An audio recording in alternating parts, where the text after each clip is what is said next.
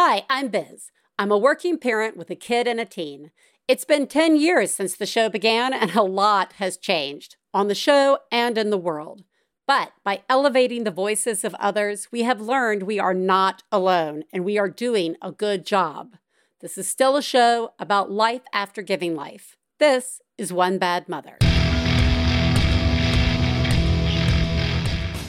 This week on One Bad Mother, female bodies are weird. Let's just punish them. I welcome back Eleanor Cleghorn to talk more about her book, Unwell Women. Plus, Biz talks biz. Woo! This is a check-in, I guess. Hi, Biz. Hi, Teresa Hi. still. I know. So this morning, I took the day off from work because it's the day after Halloween. I knew we were going to be up a little later than intended. That's just how it goes. My daughter could sleep in a little bit. She's 5.5. That way she doesn't have to get dropped off at daycare and then go to kindergarten like we normally do. We work so early. She can sleep in. We can have breakfast together. She can go to kindergarten. I get a few hours to myself. It's going to be great. Never happens. Didn't happen. We got to the school and there was a fire truck. Everybody's fine, no fire. But there's a hot smell in the school, and then they called the HVAC people to come check on it. Well, right before we'd pulled in, I realized we'd forgotten her backpack, so I guess it's partially a failed too. So, okay, we live 15 minutes away from the school, one way. We'll go back, get the backpack, come back, see how it's going. We do. We get back to the school. Oh, we haven't had a chance to send a message out yet, but the HVAC people said it's not safe to start school yet. They have to have more time to look into it. So, no school today. And now we're home together. And, it's fine. That's how it goes. But it's been a weird morning, and I don't know why I thought I was going to have a couple of hours to myself. Silly, right? Anyways, gotta go. Thanks for your show. Thanks for everything. You're doing a great job. Bye. It's fucking ridiculous that you thought you were going to have a couple hours to yourself. Oh my God, this is it's just relatable. Relatable. My sister, Helen Michelle, likes to say, enjoyable. I think mine is relatable. First of all, you're doing a very good job. What tired me out was the back and forth, the driving, it's the pivoting that had to happen. There was pivoting in the morning. Multiple times you had to pivot from what you thought was going to happen.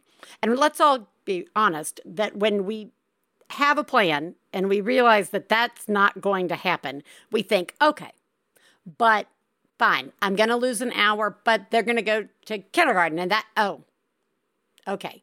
Well, we'll go home and get the backpack and then I'm going to drop them off and then I'll have the time. And you go back and so we didn't have a chance to send an email out. And the reality settles in. That's tiring. And just the driving back and forth. I know it's 15 minutes and I know there are large problems in the world that need our attention. Simultaneously, I just want to say that I acknowledge and see you. And I think it's fair for us to say it's not all right that you didn't get a few hours to yourself. Not okay. It's okay. It's separate from loving your child. That is separate from rolling with it because you deserve a couple of hours by yourself. And you put so much thoughtful planning into this. You are doing a really good job. And I'm sorry that just did not work out as planned. And, just another log onto the emotionally draining and tiring fire that is parenting. This podcast has taken a spin, hasn't it? Anywho, you're doing a really good job. How am I? One, I'll give you an update. My mother, who has been diagnosed with cancer throughout her abdomen, we had a procedure done where they went in to do some diagnostic testing. We're still waiting on those results, but she went through that really well and is recovering nicely. And we are all looking forward to more information. And I am very thankful to my sister who came out and was here again and was very helpful in helping care for the folks, as well as get their Christmas tree up so that when Mama returned from the procedure, not only was their Christmas tree set up, a brand new white. I think it's what. Yes, it was white and pink. It was very beautiful pinky white tree with amazing decorations. I'm now going to get a call from my sister being like, it was a white tree. Anyway, it's beautiful and magical. I would also like to say holidays are coming and it's finally happened. We made new merch, everybody. We have made and updated some merch. Not only is merch available in sizes up to 5XL. I just want everybody to know, I'm so glad that Max Fun has changed how and where they're getting the merch from at this point. It really allowed me to finally get the size availability that I know listeners have been asking for. And we've got a lot of options, basically. And also t-shirts are very important to me. I love a t-shirt. Not just One Bad Mother t-shirts. I want a shirt that is soft and comfortable and makes me feel good to have it on. And so I really worked with them to make sure that we could get specific material and brands and types of shirts and sweatshirts. And every time they'd be like, it's just going to be a little more money. I don't care anymore, guys. I'm too old to care. I would rather it cost $3 more and feel good and fit than be cheap and disappointing when you get it. So there is now, welcome to the low bar. The low bar has become a shirt, everybody. There is an updated, I visited the One Bad Mother National Forest shirt, which is amazing. And the little checkbox, I did a thing shirt, which I really enjoy. I did a thing. And you can pick what color your shirt is. It's a bat. Oh, and there's a trucker hat. Trucker hat. Finally in just for me. So head over to MaximumFun.org. Up at the top, you'll see a little button for a store. And then you hit the little store button and there's merch. And we'll link it all up in the show notes, of course. But it's all happening at the zoo. And I want to remind everybody that all proceeds from One Bad Mother merch goes to the National Abortion Fund Network. All of the One Bad Mother merch. So go get one of every shirt. Get a hat. Get all the things. Support the show, as well as support funding for abortion clinics throughout the country who don't have resources. Again, you can go to, Gabe has just informed me, I could have just said maxfunstore.com. Thank you, Gabe, for doing that one simple step that I should have done and didn't. So yay for Gabe. Oh, and this is also a little piece of business that I haven't mentioned in a bazillion years. And that is, you know what? Look at me taking ownership of a podcast and my job and say, go over to iTunes if you haven't in a while. Click like. Maybe add a star or a nice review. I'm getting a little tired of One Bad Mother not making its way to the top bar around Mother's Day weekend and other holidays. So click, click, click, click, click, click, click over there on iTunes. I would appreciate it. What I also enjoy is the brutal, true crime nature of the history of the medical treatment and research of female bodies, which is why we're bringing Eleanor Cleghorn back to talk a little more about her book, Unwell Women, specifically witches. Please take a moment to remember, if you're friends of the hosts of One Bad Mother, you should assume that when we talk about other moms, we're talking about you. If you are married to the host of One Bad Mother, we definitely are talking about you. Nothing we say constitutes professional parenting advice. Biz and Teresa's children are brilliant, lovely, and exceedingly extraordinary. Nothing said on this podcast about them implies otherwise.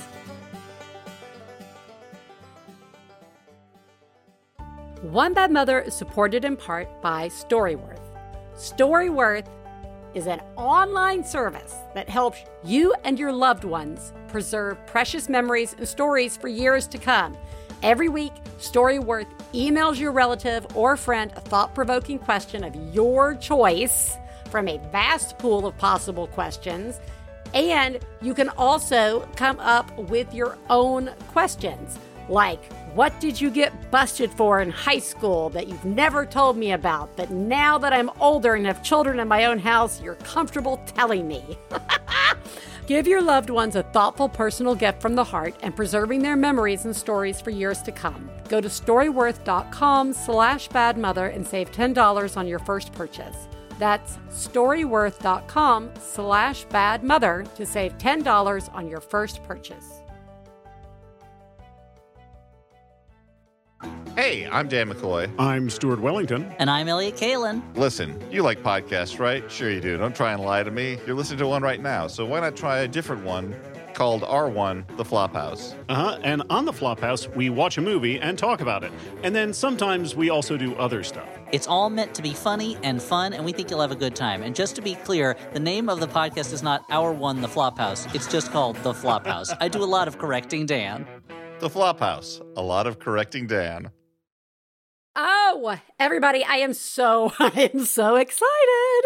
We are welcoming back Eleanor Cleghorn, who you may remember from one of our previous episodes, who has a background in feminist culture and history. After receiving her PhD in humanities and cultural studies in 2012, Eleanor worked for 3 years as a postdoctoral researcher at the Ruskin School of Art at the University of Oxford on an interdisciplinary arts and medical humanities project. And in 2017, she was shortlisted for the Fitzcarraldo Editions Essay Prize and has since written creatively about her experience of chronic illness, including my favorite beach read ever, her 2021 book, Unwell Women. She now works as a freelance writer and researcher and lives in Sussex. Welcome back, Eleanor. Thank you so much for having me. I am overjoyed to be back. Before we jump in to more opportunities for you to lay some facts out and for me to scream, oh my God, at it, I want to just check in. You never know what might have changed, and ask who lives in your house. The people who live in my house, the human people, are my husband, Matt, my 2 sons, who are 15 and 13, and probably like a foot taller than the last time we spoke. And then we have, in ascending order of age, Gus, who is a cockapoo, a pandemic puppy, May, who is a rabbit, Rocky and Maui, who are my 2 black cats, and Bob, the noble Labradoodle. Okay, one of my favorite chapters is chapter 2. It's fairly early in but I liked all the chapters. But this was called Possessed and Polluting. The Biz Ellis story. This was around the mid to late 1300s, early 1400s, really sets us up for the witch trials and the witch hunts in the 1500s. But it was basically this time when the idea that menstruation was the root of all women's evils and, in fact, made them supernatural, put a little pause between those two. And we had Christine de Pizan, who was the only woman of letters in France, and she wrote the Book of City Ladies. Tell me a little bit. I mean, it's not like we don't want to spend all the time on men who know nothing about women's bodies writing books. But I would like to start with her, who she was, why she wrote the book, and the competing book at the time on the secrets of women. So Christine de Pizan was, as you say, a French woman of letters, one of the only professional women writers in Europe at the time. And Christine wrote, she's often considered one of the, first feminist writers, because she was really exploring through her writing some of the social conditions that denigrated women, and especially around their incredible achievements in history, which so often went, diminished, hidden, locked away by men.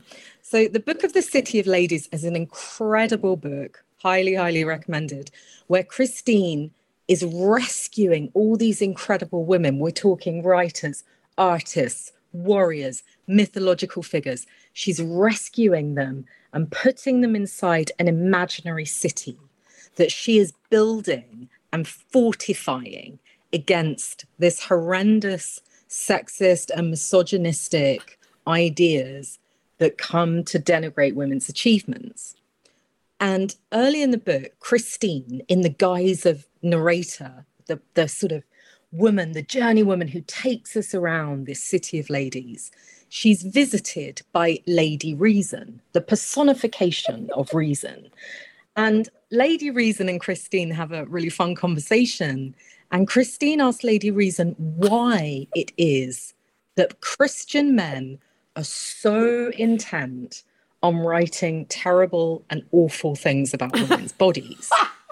Now, quick disclaimer. Christine de Pizan is a Christian. She's a Christian woman.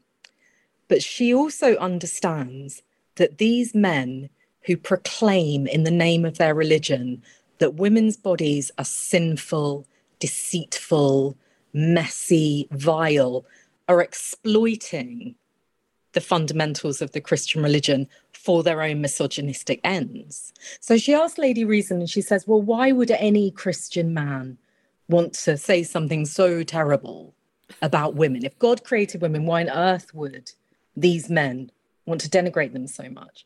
And Lady Reason tells her that all she needs to do is think about her own body, the body that she lives in, the body that she possesses, to know that all this is just nonsense, bro-flake propaganda that's completely ridiculous and should be consigned to the waste bin. Christine is particularly alarmed by what she calls a little book in Latin that's called The Secrets of Women. And it was written around the same time that Pizan wrote The City of Ladies. And it was purportedly a book written for celibate churchmen who, let's remember, had vowed never to go anywhere near a woman's body, let alone actually touch it, understand it, figure out what it was all about. It was a book that was supposed to instruct these celibate men in the facts of life as they occurred within women's bodies. Okay. All right. I want to stop right there. First of all, de Pizan, now I want to read that book. That's going to be on my business summer beach reads of 2023. Also, I'm like, of course she was trying to imagine a place that I was like, Sarah Mosquito as Wonder Woman. We'll just have everybody on the island. Now we can shift over to Crazy Town, which is this little book, The Secrets of Women. And I just want to, again, clarify, this is written for priests and celibate monks who want nothing to do with women. Why on earth would they need this book outside of it essentially being scare porn? You're onto something there. Scare porn, it indeed was. But ostensibly, the man who wrote it, who we're really getting in the weeds here, but he was an anonymous follower of St. Albert the Great, who wrote encyclopedias about the natural world in the Middle Ages. Now, this chap who wrote Secrets of Women was pretending to be Albert the Great. If you're still with me. I'm here. So he's not only a scare porn monger, he's also a fraud. Very important to remember this. Context is everything. Thank you for distinguishing that, because once again, I feel like there's a theme. There are multiple themes that run through your book, but this one plays nicely into the theme of complete morons with no knowledge speaking as experts on things. And I want to take some time because I find this just so silly. It's laughable. I would like to focus some on some of the things that this very helpful person laid out about women.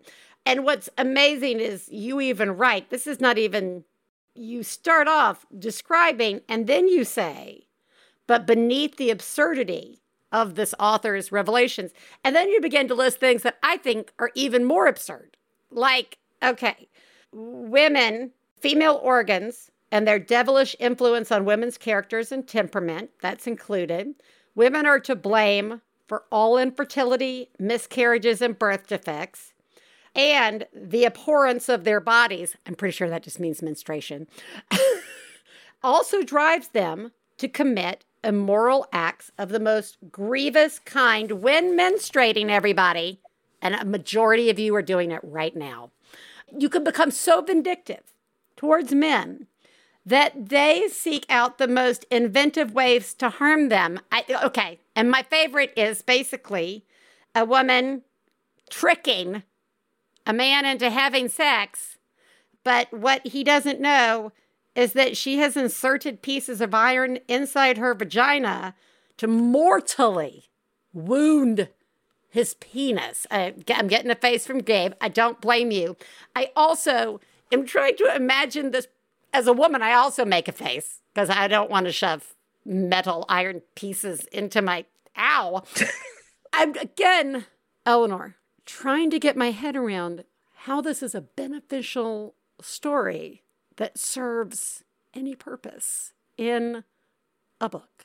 The purpose that we know it serves is to fearmonger and to stoke the fires of suspicion and distrust around women's bodies, around what women's bodies might be capable of, but also around what women know about their bodies. The ostensible purpose of his book was to educate these celibate men about how babies were made, effectively. Oh.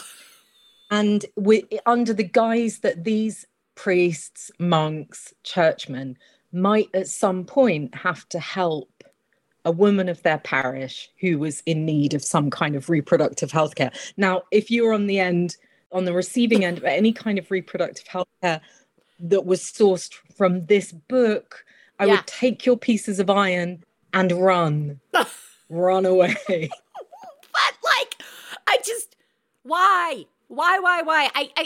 I know we talked about some of this when you were on last time, and we haven't even gotten into the Hammer of Witches book, which is, crazy turned up to 11. Why, Eleanor, have you managed to answer the question as to what the fuck is the benefit of any of this? I mean, from the beginning of time, devils and monsters and vaginas and iron pieces and like menstruation and you deserve to be pain and suffering and it's all your fault. Why? Was it like a handful of people who really fucking hated women? Or was the audience so great? I mean, this stuff, we still see it right now.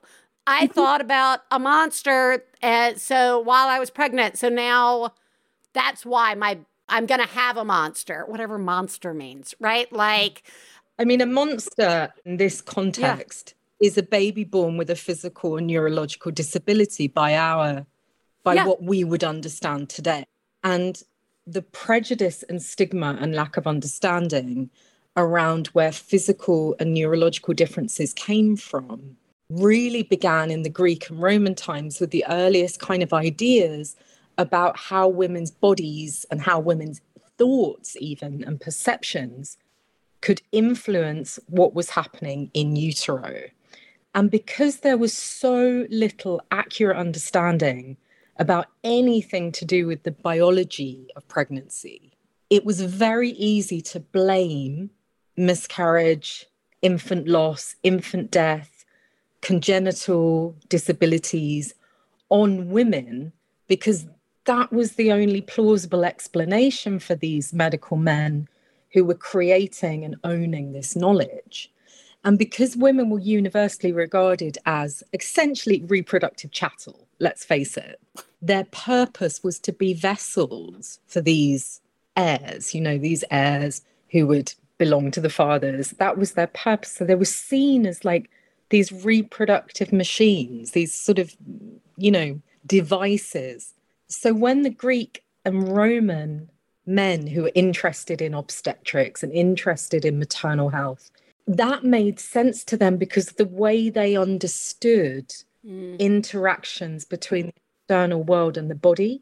And I'm not saying it's good, but the problem happens when Christianity rears its head in around the 3rd, 4th century AD in Europe and introduces another way of looking at the maternal body, which is that it is the root effectively of sin. So we have Eve, and Eve unleashes all her sin because her female body is, she can't help it. She's irrational, she's weak, she's easily tempted.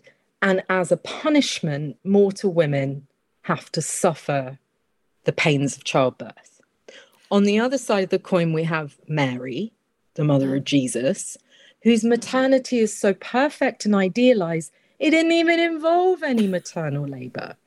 So how on earth was a woman supposed to exist in this paradigm? On the one hand, vessel of sin, on the other hand, virgin womb. I mean, there's not really a lot to play with there.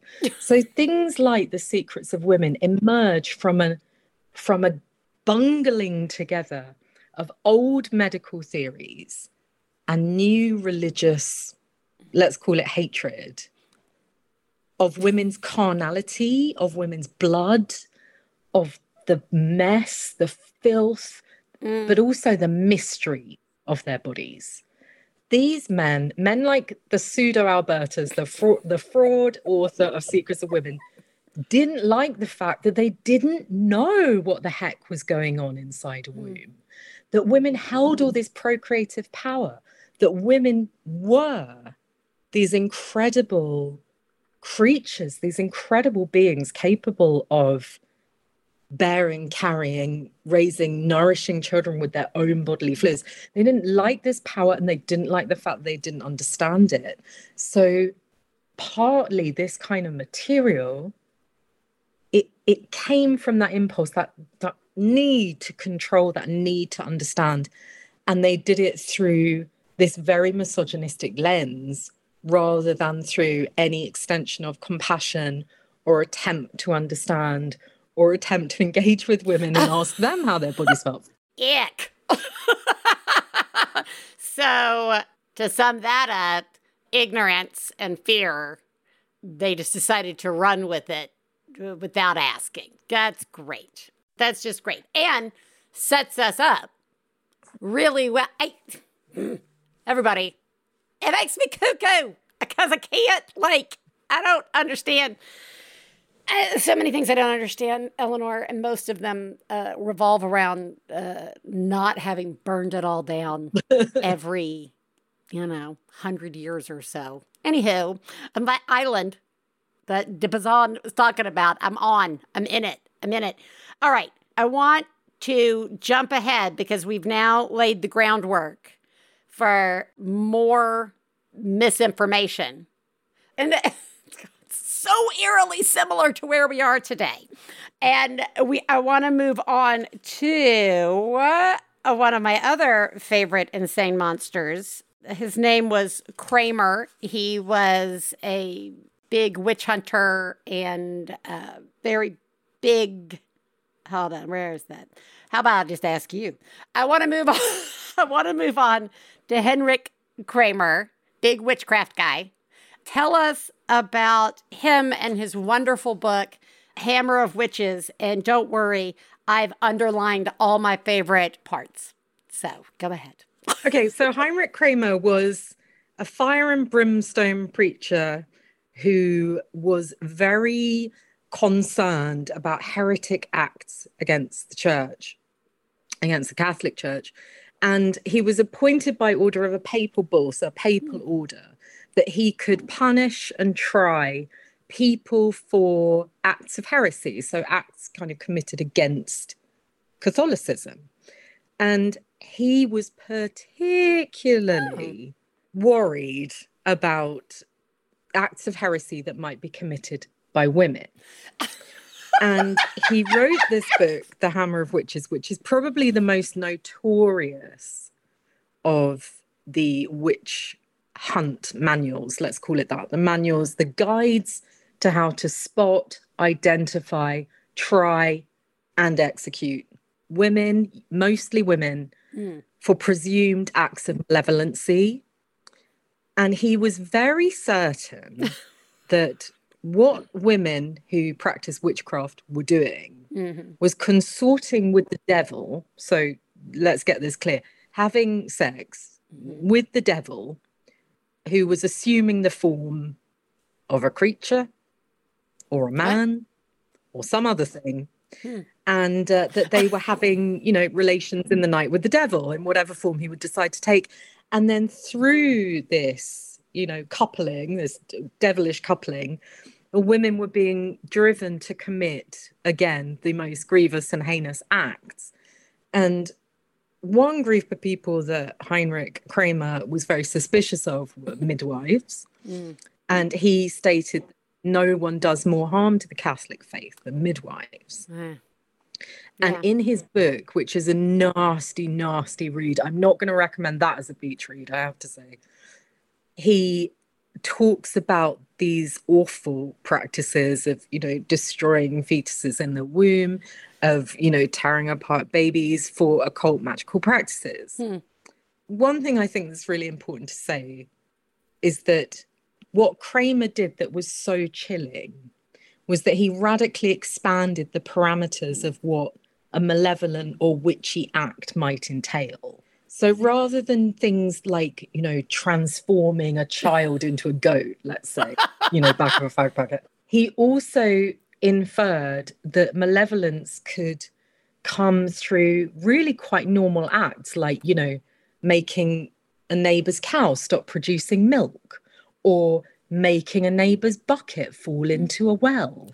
So what this did was really create all this suspicion around some of the more ordinary acts that women might be associated with, and cast them as vicious, deceitful, and malevolent. And because what he'd already done is made this character of the witch as being an older woman, possibly who was divorced or widowed, who was probably going through menopause, who might have a smart mouth, who might be outspoken, who might be single. He was creating this caricature of women who did not toe that domestic line of marriage and motherhood and keep their mouths shut, could have fingers pointed at them for assumed acts of witchcraft. Wait. Okay, so that's a pretty high bar, first of all. So if you don't get married, regardless of the numbers game that may be happening in your particular neighborhood or area, right? You're out. You're shit out of luck. Let's say you're married to somebody who's infertile. Well, we would never have even known that, because that can't be possible. So, but one of the things that I love so much in a weird, fucked up way, because it's absurd, is in order to even get the devil to notice you had to have one of three very specific vices, everybody. And one of three. Infidelity. Okay, sure. Infidelity, fine. Oh, ambition. See, now that's broad. That's two. That's broad. Ambition. And then lust. So I feel like lust and infidelity, those just kind of go hand in hand, heaven forbid. And infidelity, let's all remember what we can distinguish as infidelity. And this is very true in many countries around the world right now. Victims of rape and incest can be considered the infidel, right? So, boom, witch. And then ambition. Do you want to learn something?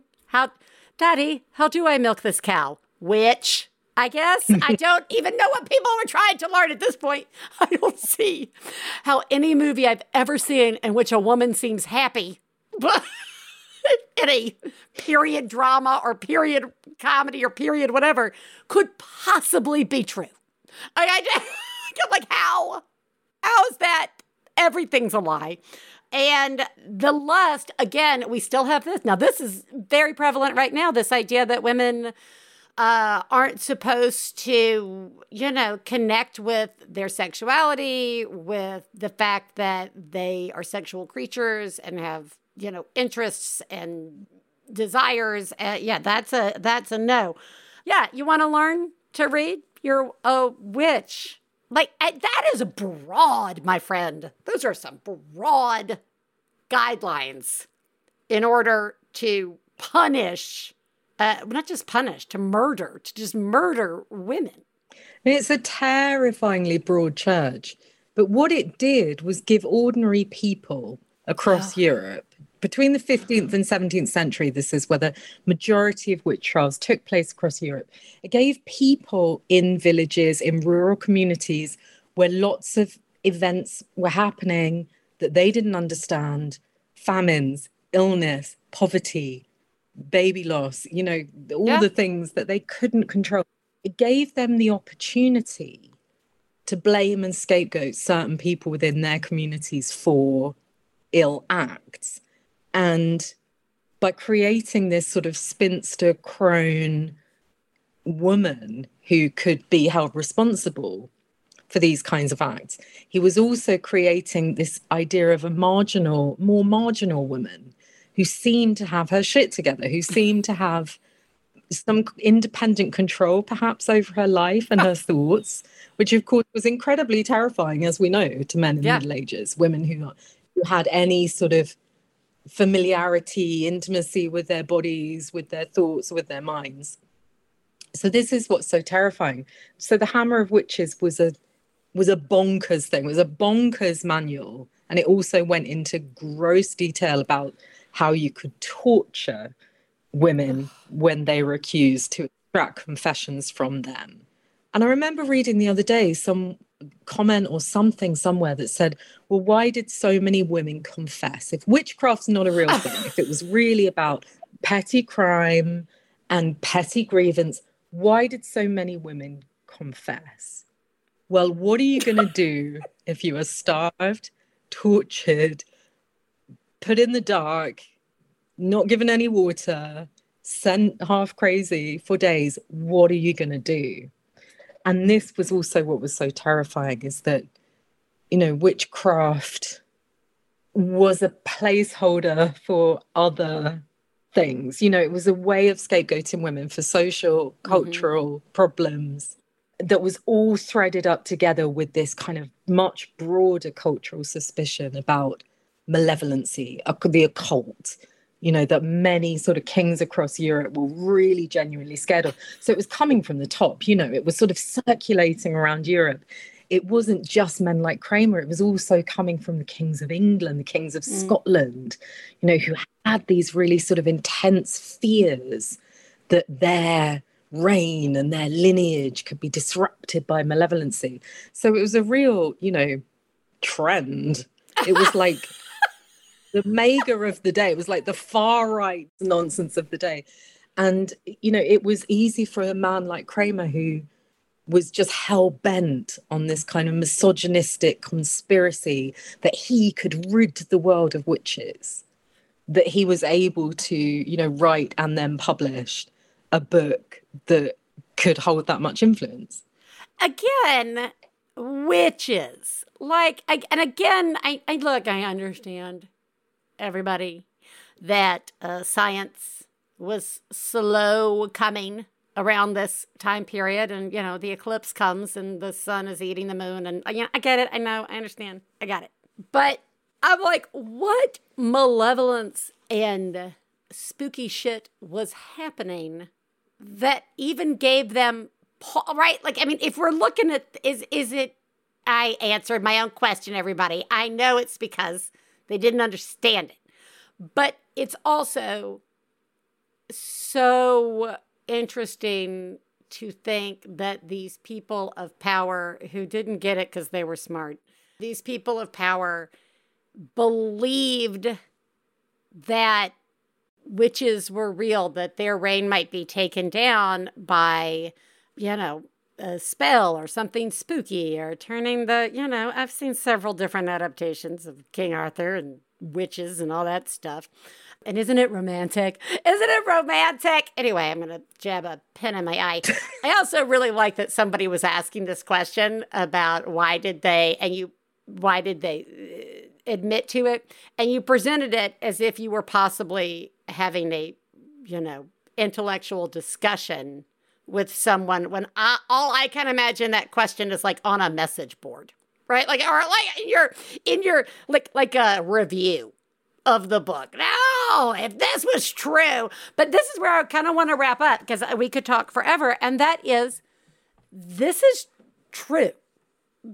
This is true. And once again, I think about, the cultural obsession with true crime and these sorts of things that we watch for entertainment, and the impact of this true crime, of these true crimes of ignorance and fear-mongering and scare porn and all of these things that happened to women, things so unbelievably cruel that they would agree to being called a witch knowing they're going to die, right? I mean, like, you have a choice of being tortured to death or just dying. Those were your choices. And the impact that it still has. I mean, my mom is going through some medical things right now, some cancer, and, we're trying to get an idea of, like, what's going on. But your book stays with me all the time of, is that the right question they're asking? Should we be looking at X, Y, or Z? Have these things been taken into consideration? How much do we know now? And I don't know. Can we end on a good story? Can we end on what came out of this particular time period? Because some good did come out of this time period. It did. And the good, believe it or not, came from medicine. Yeah, I know. It came from the burgeoning science at the time of actually trying to think about what might be happening in women's bodies that wasn't necessarily linked to the devil, where women were not necessarily devil puppets, but were possibly, human beings with biological organs. Weird. Who knew? Anyway, so what came out of it was really a deeper understanding about what might be happening in women's bodies, whereby doctors, who, by the way, were often called in as sort of expert witnesses in witch trials, because they were able to cast a much more rational and balanced view over where these so-called symptoms of possession or enchantment might actually be coming from. And bearing in mind that witchcraft was a very useful piece of information for people with petty grudges, grievances, maybe even with mental health issues, that they could, sort of claim something was happening to them and say, that dotty old woman over there, she did it. Doctors would come in and often be the voices of reason. Now, notwithstanding the fact that what we're going to get next is that capital H word, hysteria. Oh! Before hysteria became the behemoth that we know it became, it was actually a way for male physicians to think about, okay, this girl says she's possessed.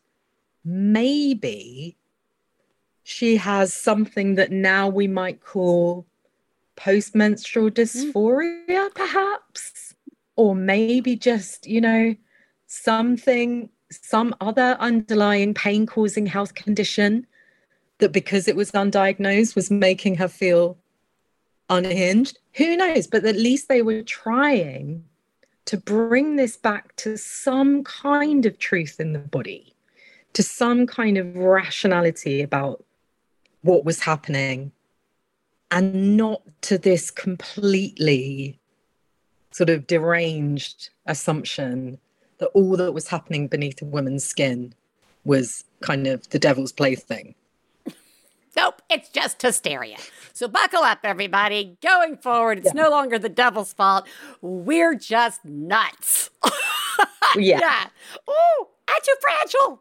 Ooh, I'm not fragile enough. No. Oh, and by the way, you know, this is always geared towards a very select group of women that are deemed worthy of even considering that they might not be the devil.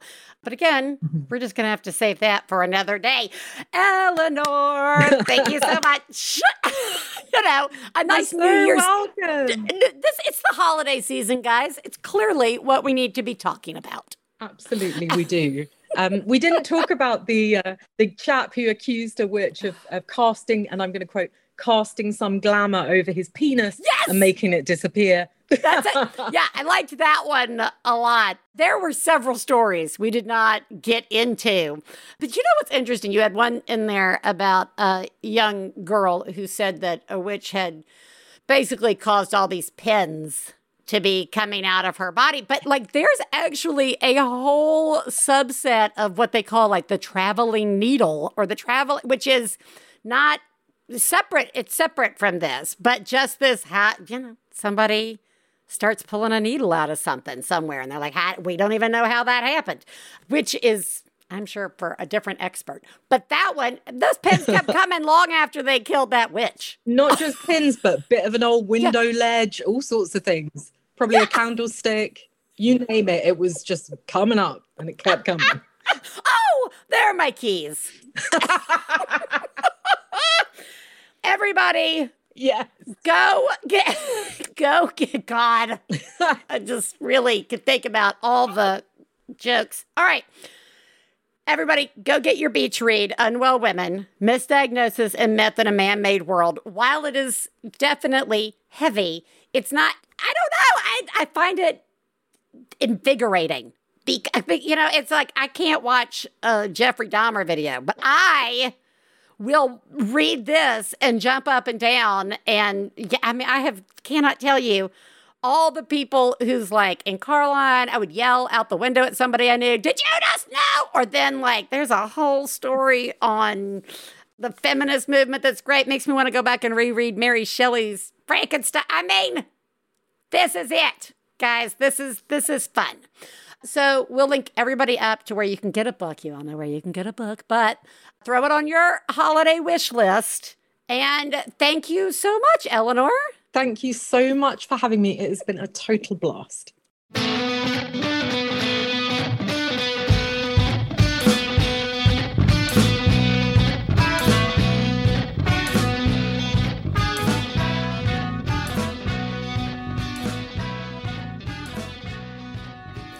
One Bad Mother is supported in part by Dipsea. Self-care is important. Ha ha! But we've also learned that once kids get into your house, it can be ephemeral. Transport your mind to a world where you can relax and treat yourself to your deepest desires without leaving home with Dipsea. Dipsea is an app of hundreds of short, sexy audio stories designed by women for women. Radically inclusive, Dipsea has stories for straight and queer listeners, and 56% of stories are voice acted by people of color. This is truly an app that gives back to you.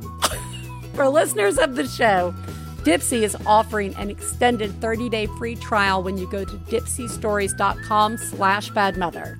That's 30 days of full access for free when you go to dipseastories.com/badmother. dipseastories.com/badmother.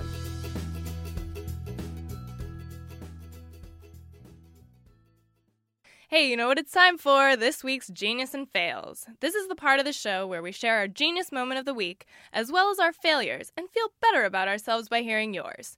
You can share some of your own by calling 206-350-9485. That's 206-350-9485.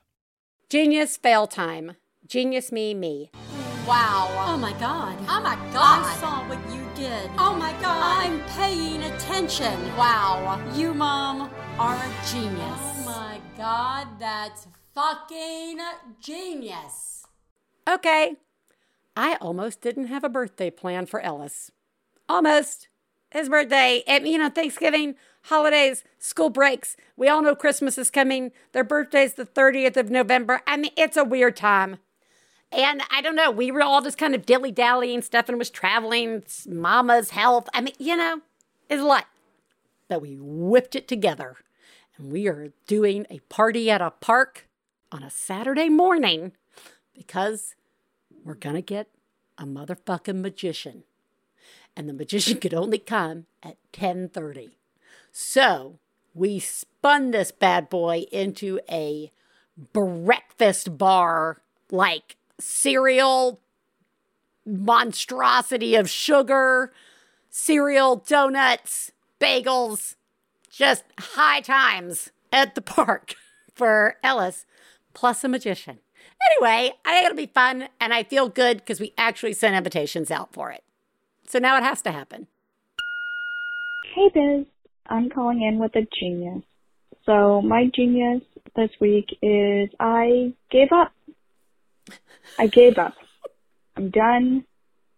I'm so done. At the beginning of the summer, I picked out way too many projects for myself. I was very ambitious. I thought each one of these was, just going to take a weekend or so. This summer, I have built an entire treehouse. I have put together a trampoline. I have completely redone the yard. I have chainsawed hedges. I have ripped all the carpeting out of my living room, and I have painted the walls. And the last thing on my list was I was going to put new flooring down where I ripped out the carpeting in the living room.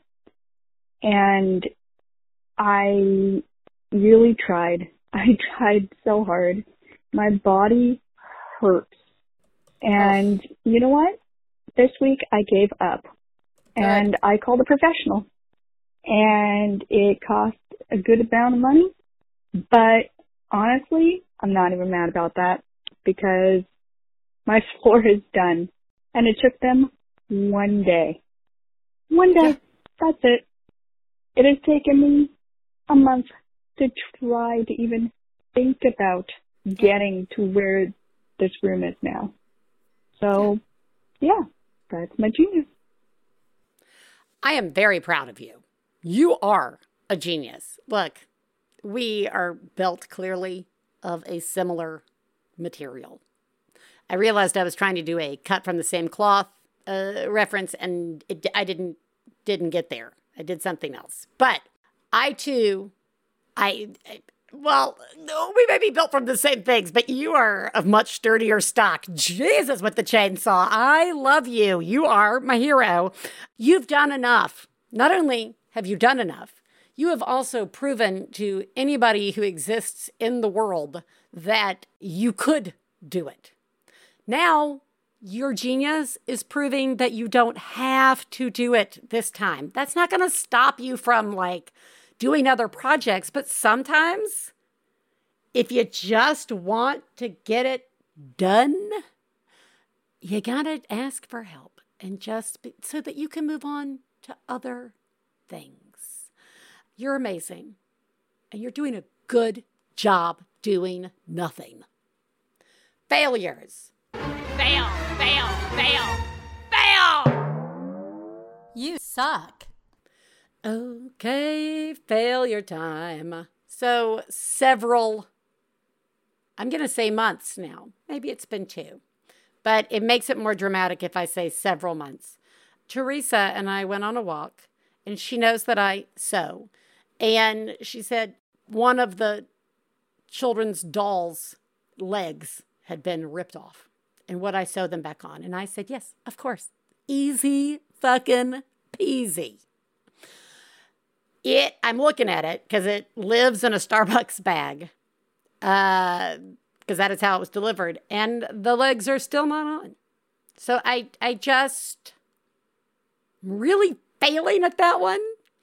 And luckily, it's not some sort of levee that must be had right now. But like, that point where it moves from I've waited too long to we should just start to prepare the children that we're never going to see this particular stuff. Or I get it back and they're off to college and everybody's like, I totally don't even remember this or why it was important. Like we're entering that phase of my fail taking on that life. So there you go. Hi, this is a fail. So on Halloween, both of my kids got balloons from Grammy, and when I was putting them in the car, I closed the door and popped my 4-year-old's balloon, and she was not pleased with me, and I apologized and reminded her we had balloons at home. And then a couple days later, it was 72 in northern Illinois in November, and I was like, I'm going to roll down my windows, I'm going to open my moonroof, and I'm accelerating when my roof is open, and I see the balloon coming up, and I go to grab it, and I'm like comically trying to grab it, and then it just flies out the moonroof. I didn't even see it go out, but I saw it in my rearview mirror, just floating free into the wild. So I'm an asshole because I destroyed both of my kids' balloons. Thanks. Love the show. Bye. Oh, God. Balloon fail is really one of the top 10 worst fails. Everything about this hurts. I am really sorry. Yeah. The fail is even thinking your children can have balloons. Okay. I learned that lesson very early on, and that still comes back and bites me. So you thought you could give your kids balloons, and you immediately were told by the universe that you could not by having the first one pop. Now, if I heard this fail correctly, that means the other child's balloon was just like in the car for like a couple of days. Is that right? Because that doesn't sound like the moonroof happened on the same day. So did that kid even care that they had a balloon? But I understand how the balloon could become a resident of the car for years, to be perfectly honest. Balloons, I think, go right up there with glitter and rocks and stickers as just things you shouldn't allow in your house. You're doing a horrible job thinking that balloons are enjoyable and that you can avoid teaching your children the life lessons of balloon tragedies. You are the greatest mom I've ever known. I love you, I love you.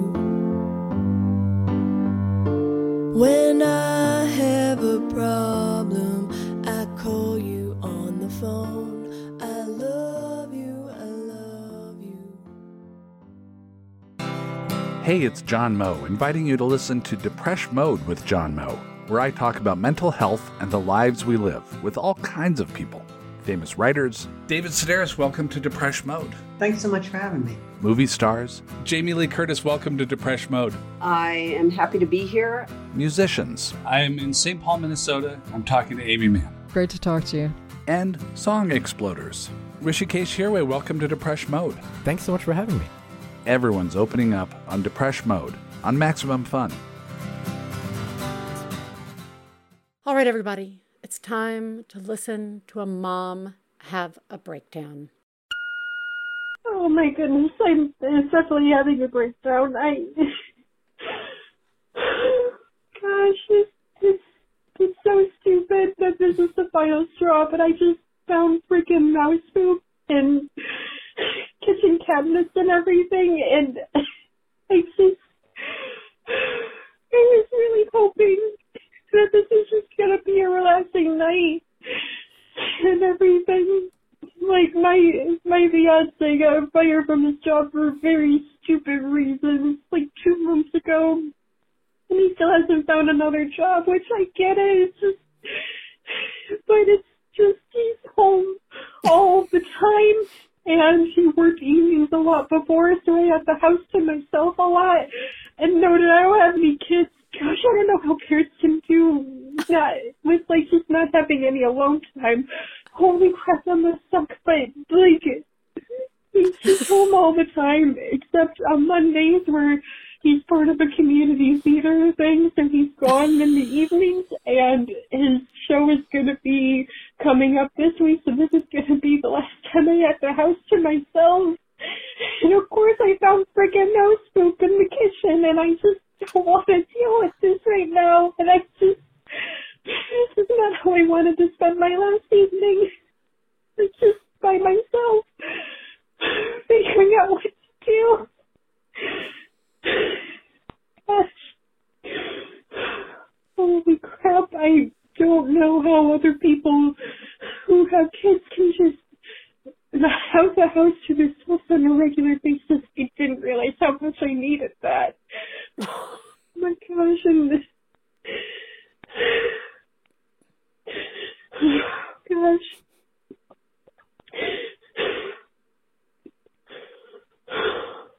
Oh goodness.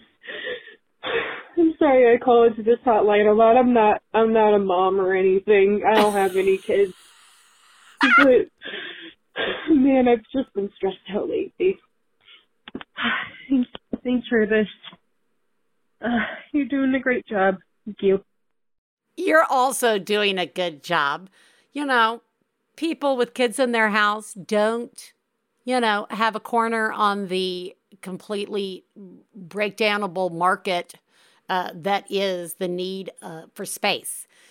So one, you're doing a good job. And two, look, kids or no kids in your house, not having alone time, not having time that is truly dedicated to yourself with that quiet or that whatever it is that you fill that with, a shower. I don't even want to say that, because if there are people always in your house, even a shower isn't much, because you're just going to get out of the shower and have to step back out there to be interrupted, right? Like our shower gets so hot in the bathroom, and I know that by the time I get my hair dried, and then I got to do the hot rollers, because that's who I am. I'm going to be burning up, and it's just the hair's going to go flat right away. So I know I have to open the door to cool things off. But I also know that the moment I open the door, I will be interrupted. On a good day, it's just a cat that comes in and demands belly rubs. But on most days, it's children who are like, Mama's out. And I'm not technically out. I just wanted things to cool down so I could roll my hair. And I get it. And I look, all the situations that we find ourselves in that are no one's fault, or we can have all the understanding in the world as to why things are the way that they are in that particular moment. But that does not outweigh your needs that are separate from that situation. You asked a very important question. How does anyone do it? And the answer is they don't. Okay? Can we just all begin to accept that the answer is they don't? It doesn't matter what picture they put on Facebook. It does not matter what they look like at Carline. It does not matter if they sent out holiday card. None of those things matter. That is one fraction of the entire picture. Okay? No one is getting it all done. All we're seeing are small wins that are really, in the grand scheme of things, small, but when you can't get anything done and everything's impossible, they become monumental. Again, the good news is you can't. You can't do it. No one's doing it. No one's doing it. If you are doing it, you're doing it, not doing it. Okay?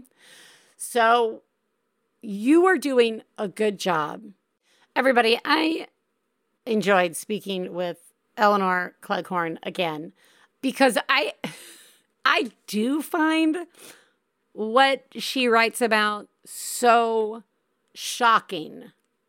And I am aware how privileged I am that I can clasp my pearls at some of the things that happened like hundreds of years ago. That said, I also can be aware of its impact. All of these things, not pushing, not advocating, not asking questions, are detrimental to us. But even more detrimental is the fear that comes from ignorance. And when kids get into your house, we have been asking these questions since the beginning. Why do I feel this way? Why is this so hard? Why is it assumed it shouldn't be hard? Why am I feeling guilty about this? Why do I feel guilty about that? All of that stems from this. So my favorite thing about reading this book is that it serves as a reminder that when those questions come up in my head, that I shouldn't. The answer is don't. Don't feel bad about that. It's not your fault that X, Y, and Z happened. You're not supposed to suffer just for the sake of suffering or as some sort of punishment for something that isn't real. And especially to stop feeling like shit for being a parent. So I just want to say to all of you that you are doing a remarkable job and that it is truly impossible. There is not a show that goes by in which I don't listen to calls and think that our theory that it's too much all the time is not proven correct. Every time. You're dealing with childcare, you're dealing with work, you're dealing with relationships, you're dealing with health issues, you're dealing with pain management, you're dealing with financial responsibilities, you're dealing with maybe you're part of the sandwich generation. The list goes on and on. It's not easy. So stop making yourself feel bad because you don't think it's easy. You're all doing a remarkable job. I will talk to you next week. Bye.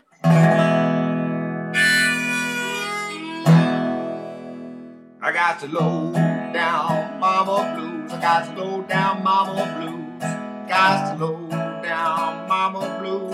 Low down mama blues. Got to low down mama blues. Got to low down mama blues. You know that's right. We'd like to thank Max Fun, our producer, Gabe Mara, our husbands, Stephen Lawrence and Jesse Thorne, our perfect children who provide us with inspiration to say all these horrible things, and of course, you, our listeners. To find out more about the songs you heard on today's podcast and more about the show, please go to MaximumFun.org/OneBadMother. For information about live shows, our book, and press, please check out OneBadMotherPodcast.com. One Bad Mother is a member of the Maximum Fun family of podcasts. To support the show, go to MaximumFun.org/join. Well, Daddy, baby, fussing fight, got low down mama blue. Oh, said Daddy, baby, fussing fight, got low down mama blue. MaximumFun.org. Comedy and culture. Artist owned. Audience supported.